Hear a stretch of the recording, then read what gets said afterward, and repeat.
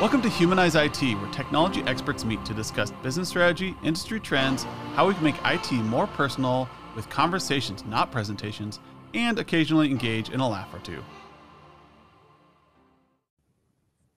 And I'd like to point out that I skipped my sauna session to get here. I worked out really hard, and my reward for living in the bitter cold of Nebraska is sitting in the sauna for 10 minutes after I work out. I was like, oh crap, I gotta go record a podcast. So I think run out and get over here, and I feel so like, I don't know, deprived. Those of you who like saunas, like, you will never appreciate a sauna more than when it is -5 degrees outside and it's been that way for weeks. Yeah. When you get to a sauna, you're like, oh, so this is what summer was like. I've forgotten what it's like to sweat. So anyways, we're here for part 2 of QBRs. I'm going to try to stretch this out into a 4-part series, people. Last time we talked about the true purpose of QBRs and how they're forward-looking, not history. You think review, you think, oh, I'm going to talk about the past quarter. No, you're talking about your quarter review. Are we on the same plan together going forward? You're reviewing what you did, yes, as part of it, but it's a small part. It's not the whole thing. You're reviewing, are you all on the same page? And so today we're going to talk a little bit about how to actively listen to the client so that you make sure you're on the right page with them. How do you know? Like, what is the flag that says, oh, okay, we're lining up? Yeah. And finally, like, how you and your client both make money when you follow this script. So the first thing is, how do you actively listen to your client? And the number one thing for me to identify if I'm actively listening to the client is, do I understand how the project I am promoting is going to augment their business strategy? Can I put this new firewall that I want to install in context of business strategy? For instance, I want to install a new FortiGate 200, blah, blah, blah, whatever series we're in now. It's like the enterprise. There's always a new letter. Anyways, I want to install this new FortiGate. I want to pitch it to my client. How is this going to help their business? Well, it's going to reduce their risk because this thing is going to be end of life in a year. Yeah. Okay, let's try that. Let's try that again. I would like to get it so that you can work from home seamlessly. You open your laptop and you're immediately connected to your corporate network and you can access your files. You don't have to worry about any logins. You don't have to worry about like something additional. Right now, you have to load up a application to get in to access everything you need to. What if on this new version, it's seamless? Anybody comes in, can open up their laptop, they'll multi-factor to log in, and it's a seamless experience. That's going to help everybody at home be more productive. It's going to help people work while they're on the road, when they're in airports, and they're all going to be secure. And they never have to remember to turn on their VPN. It's just going to be on. And so we're going to reduce risk and we're going to increase availability of workforce. Now, is that something that your client was concerned about? And that's the important part there. I think for me, the active listening, it's an interesting step, and I have to very intentionally do this, but I have to quit listening for the answers that I already have in my head. Because I think sometimes we do that. We think we already know all that's going on, and we're just waiting for them to say the part where we can go, aha, yes, that's it. That's what I was waiting for. Waiting for confirmation, yes, not for discussion. And I have to stop and kind of set all my preconceived notions off to the side and just listen, and even try to, use what they're saying to maybe disrupt my previous opinions, to be intentional about looking at it from what I think is my client's, what I try to understand better my client's perspective on that. And so for me, that's the really big starting spot, is to get out of what I think should be happening and look completely from my client's perspective. Yeah. It's a hard thing because you go to school and your teachers are not discussing with you. They're not trying to come up with a solution with you. They're telling you what you need to know. Even you get to college, it's not a discussion. It's here, I'm trying to get you to this result. And so in your life, how often have you sat in a room and come up with a solution as a group and then presented that solution? How often does that happen? It's fairly new. Even if you go through and get your doctorate, like I'd say getting your doctorate is probably the first time you have to come up with something original. Even when you get your master's, you're still being guided to a solution by your mentor, by your whoever your sponsor is. At your doctorate level, you have to come up with something original, and then you're going to have advisors that are going to try to help you. Like, I don't know. Like, here's what I would expect to happen. If you try this experiment, maybe you'll get to that result. But the average human being does not go for their doctorate. We spend entire lives being told what to do and then learning how to tell other people what to do. We rarely are taught how to discuss and come up with a solution where there's not somebody in the group who already knows what the answer is going to be. Everything's guided, everything's structured. Right. So in a QBR, it's foreign. It's a foreign concept to a lot of people. Because you're all sitting around this table and each of you have a piece to the puzzle.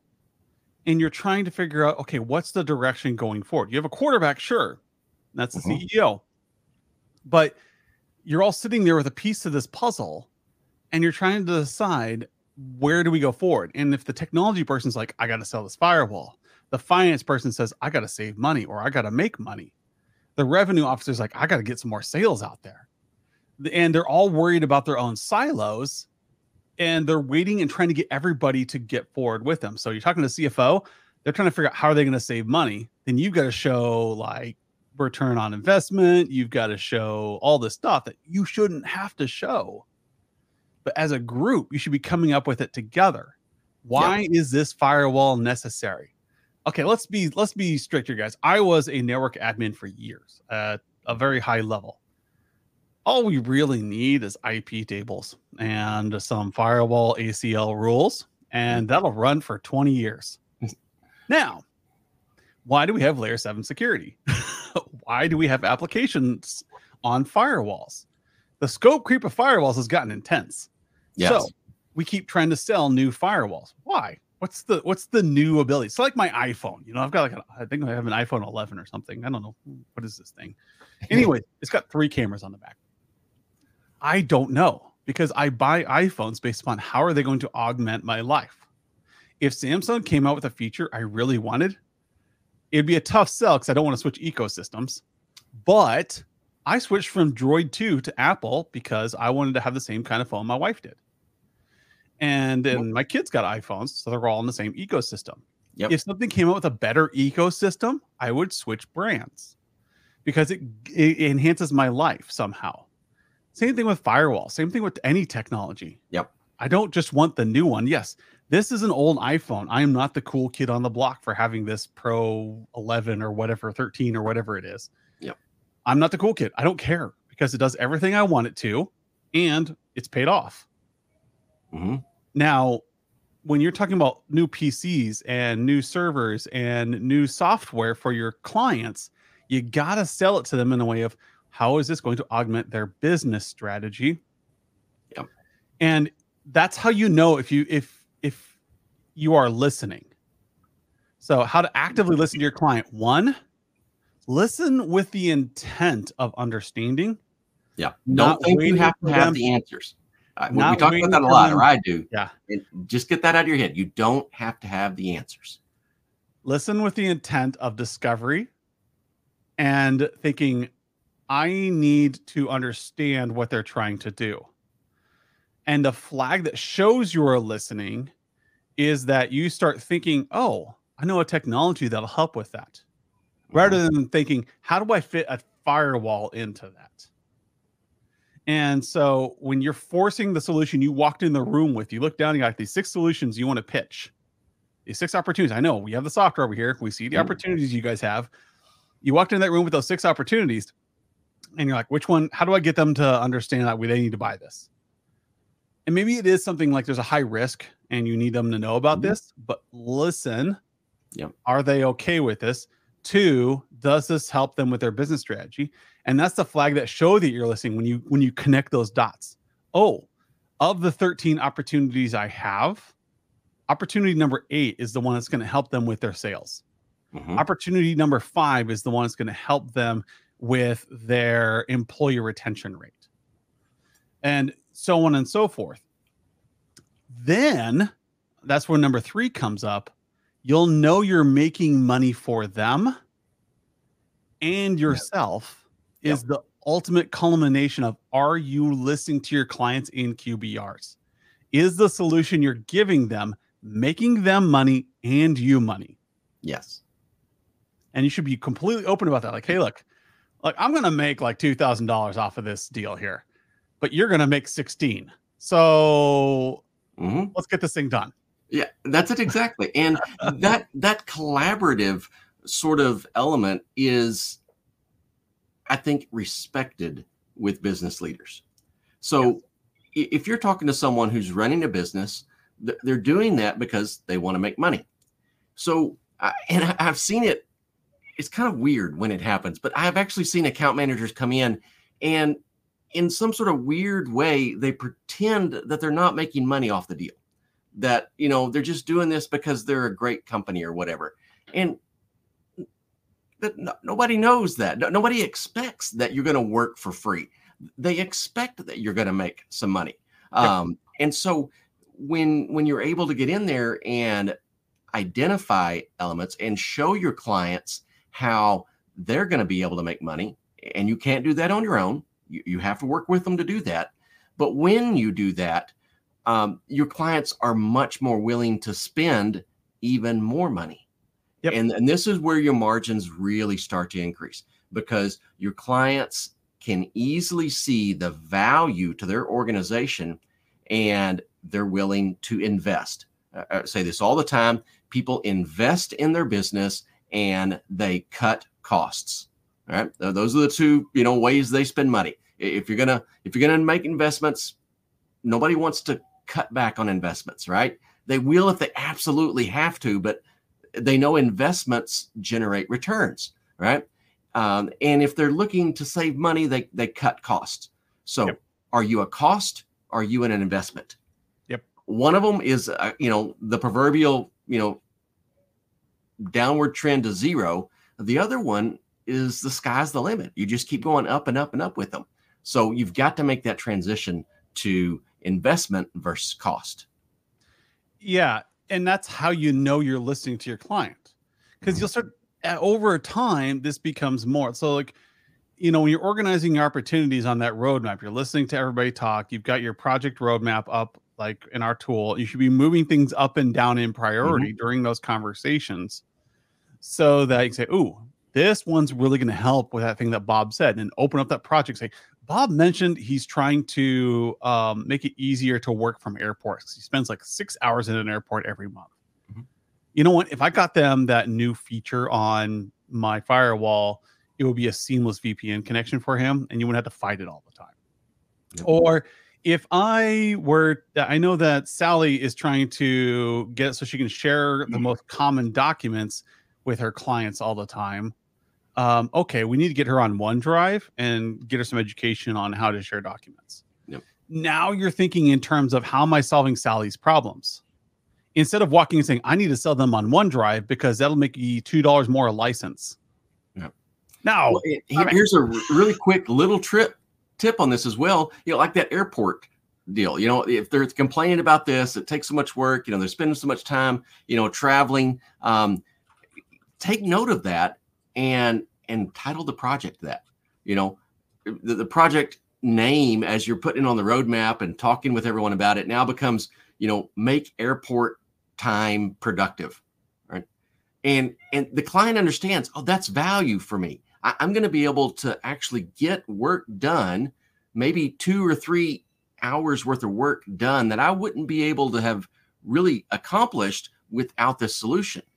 And, we've opened this new office. I've got to travel, every other week. And I'm actually looking at a whole day or 2 every month that I get to be productive that I wouldn't without this solution. Right now, they don't care what it is. right? They're able to see the value in that, and they're willing to spend on it. And this is the cool part about it is you could actually, I'm not saying pad your numbers, but once you know what the return is, it helps you set expectations on what some of the billing is. So you might be thinking, oh, I think I can get this in at just, a few dollars. You're already from square one. You're already trying to, cut costs and make this as cheap as possible. Yeah. But once you realize the value, you're like, we could probably just charge a block of time for this. They would be happy. We would make some good money, and they'll get the productivity that they're looking for. It's a win-win for everybody. Yep. And that comes down to your active listening. So I hear what you're saying is you would like to make life easier for this employee. You would like to pay in blocks. Like you have a heart, you're easier at raising funds because you have donors who will cover the cost. Okay, tell you what, I will sell you a block of 100 hours right now. It'll cost you, $20,000. Get a donor to pay for that. You will have coverage for the entire year. Oh, yes, we love that. Okay, let's do it. Hey, from what I hear you're saying is you guys are struggling with this thing. I know that if we're to do this job over here, we could get that done. And then they will be more willing to listen to you when you say, hey, we really need to replace that firewall because FortiGate's being jerks and they're ending licensing on it. Yeah. We'd love to keep it running, but it's going to end. And so that's how the discussion works. And you sometimes have to set the tone in these meetings because they're so used to being told what to do. They're just waiting for you to pitch them. Yes. They're waiting for you to pitch. Be like, hey, you know what? We're a little different. We don't like to pitch. What we would like to do is hear from you what you're trying to accomplish in your business, because there's 10,000 solutions out there in the market right now, and I could pitch you any of them. But if I hear from you what you're trying to accomplish, I can use my knowledge and my organization at the MSP, and we can say, hey, look, these guys are really struggling with time cards, with mileage, with travel, or getting signage up in the area, or maybe they're trying to figure out Google Ads, for crying out loud. Whatever it is, you can help. And that's what your job is as an IT provider. And during the QBR, the quarterly business review, you get to review what the business is trying to accomplish so that you can be a part of their success story. Because if I came into you as an MSP today and I said, hey, look, Humanized IT wants to help you with your client interactions, I guarantee you $300,000 this year if you use our software. It'll cost you $5,000 today. Yep. I am willing to bet every single one of you would buy my product. Now, as it is, we walk in and we're going to help you sell, and we're going to help you do better. But in your client organizations, you can actually tell them things like this, because they're going to say it costs us 6 hours a month to do timesheets per employee, and we're tired of it. And we're like, why does it cost that much time? Like, well, they've got to fill out this Excel spreadsheet. They got to save it to SharePoint, and then the CFO has to review it. Like, how many employees do you have? We have 100 employees. And start doing that math. And then be like, I can help you go to RFP for a timesheet system. And if it needs to be internal, we can do it. Or, we could even find an organization to build them for you. But there's plenty of timesheet systems out there, and we can help you cut through the crap and figure out which ones are worthwhile. Would you like us to do that? And the company would be like, holy crap, yeah. Or maybe you have a partner that does timesheet software, and you've done a lot of deployments with them. Like, hey, I can save you 600 hours a month if you buy this software. You can do things like it, but only if you're in the QBR listening to the client talk about their business, because they know how much things cost them. Just like you know how much things cost you in your MSP, they know how much a cookie costs at their bakery. They know how much it costs to board a dog at their kennel. They know how much it costs to employ the dentist at their office, or attorneys, wherever it is. You simply need to listen for their pain points and find technology that's either going to help them get more out of the employee, or is going to help them save time. Yeah. Until you can put things in context, you're not listening. Yeah. And this is that helping them with various solutions. This is where it becomes really, really important to start out without your preconceived notions. Yeah. Because they're going to mention things that you might not do. That might not be part of your standard stack of services. And I'm not saying that you would jump out and do all these other things, because there's many valid reasons why you wouldn't. But as a technology professional, you can help them engage with other organizations or companies that would help them do that. And you fill a very vital role in just being an advisor, just helping them facilitate these various activities. And it works out in several really good parts, because one, you get to kind of know what's going on. So if they're going to engage with someone who's going to write a custom app for them, all right, you don't do software development, right? But they need something custom. Now you're actually helping them do that. You're going to be part of the process when the developers need access, or when they start testing things out and you're seeing these massive hits on their SQL server. Yeah. And you can actually make the whole process better, which helps your client, but you can head off problems that could really give you headaches later down the road that you would have to take care of. So there's just a lot of value in not necessarily providing the solution, but being a part of the solution and helping your clients do that. They look to you, they rely on you, and you're not actually doing the work, but you're helping them get the stuff done. That's what we refer to as having a seat at the table. Yes. You are an advisor. Sometimes you're not going to make money on a decision. Sometimes you are. Yep. And having that seat at the table means you are part of the business decisions, not on what to spend money on technology, but how to guide the ship that is your client in the right direction. And when you change your mindset around that, from this is a company I need to sell to and tell them what to do with technology, to this is a company I need to advise and fit technology into where appropriate, that is when you are going to start succeeding. That is the flag that says, I am listening. You should, no matter what you pitch to this client, you should be able to put it in business context. This is going to help. And if the only thing you can think of is risk reduction for every single project, you're a risk officer. You're a mid-level manager at best. When you start thinking like, this project is going to make them money, this project is going to save them money, and here's how it's going to do it. This is going to help Alice get better at her job and get timesheets done faster. This is going to help salespeople sell more. This is going to reduce turnaround time on projects.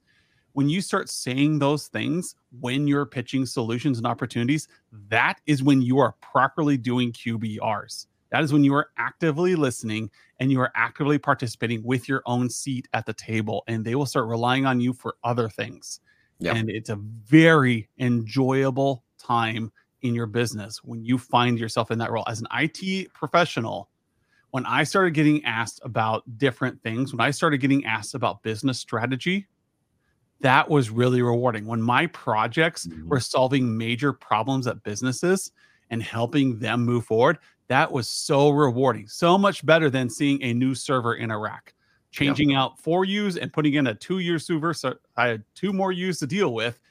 Yes, that's rewarding because it's organizational behavior. But at the same time, it's not the same as I put this server in and I cut down SQL queries from 12 hours to 3. Yeah. And now they can process that many more jobs a day. That's rewarding. I think you've hit on a really good test there that you can kind of look at with your engagements. And, it's the FUD factor, the fear, uncertainty, and doubt. If you are relying on FUD to persuade your clients to do everything, then you're just a FUD monger, right? And that's not a partnership. That's not long-term. That's not proactive. That's not helpful. There are things that are risk that we just have to mitigate, but you should be able to enhance their clients' experience and not just say, hey, you got to do this or the sky's going to fall on you. That people wear out, they get conditioned to that. And then, you get to the point where, yes, they really need to do this or the sky's going to fall on them, and they don't. They just become immune to whatever you're saying. And then all sorts of bad things happen. They're mad at you. You're having to deal with it. It's just not good business. Yeah. So try to actively listen. Try to put things in business context. And no, you're not going to make them money with every project, but you should at least understand why and how it's going to help their business in the same way how it would help your business. Yeah. And there's more than risk reduction out there. There's profit. There is employee efficiencies. There's lots of things you can do that technology is helping with. So good luck. And we'll try next week to talk a little bit more about what the actual content and what great questions are like. What are the 2 Qs? What about SWOT analysis?